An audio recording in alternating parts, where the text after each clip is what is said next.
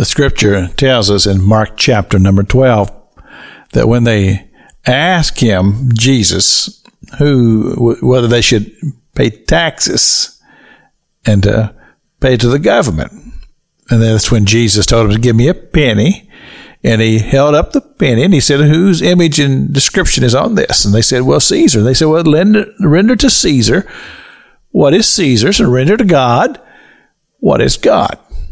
But then after that, it says that the people marveled at his answer and at his response.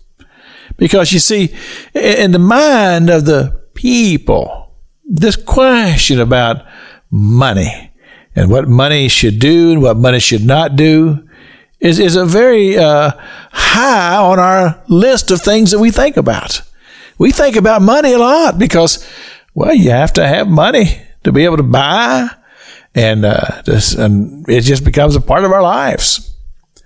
And so when we find ourselves being caught up in this quest for money, it can cause us to lose, in essence, the most important thing in our lives, and that is our spiritual development and our relationship with God. Remember, the scripture says that the love of money is the root of all evil. Think about that. The root of all evil.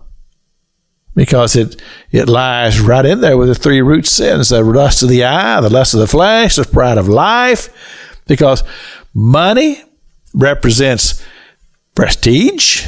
Money represents position in society. Because we categorize people that way by how much money they have, represented by the type of house that they live in, the type of car that they drive, the kind of clothes that they wear, the places that they go.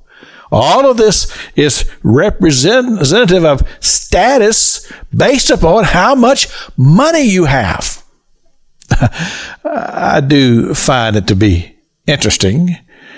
Because you have somebody over here and they live in a very simple, plain house, drive a very simple, plain automobile, all paid for, have no debt, they don't owe anybody anything.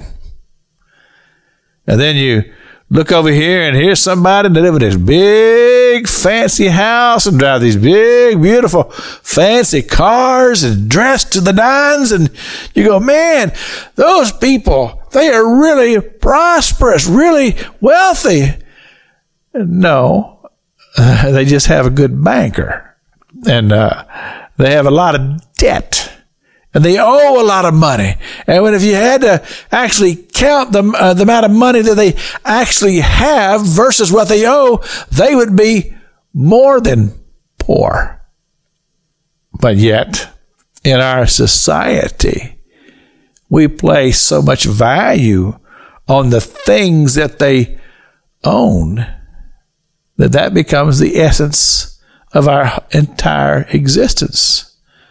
But remember what Jesus told the man who said to Jesus, Jesus, deal with my brother and make him share with me the inheritance. What did Jesus say? Life consisteth not in the abundance of one's possessions. Truth is, you're not going to take any of it to heaven with you. Pastor Jack King with the gospel, the radio broadcast.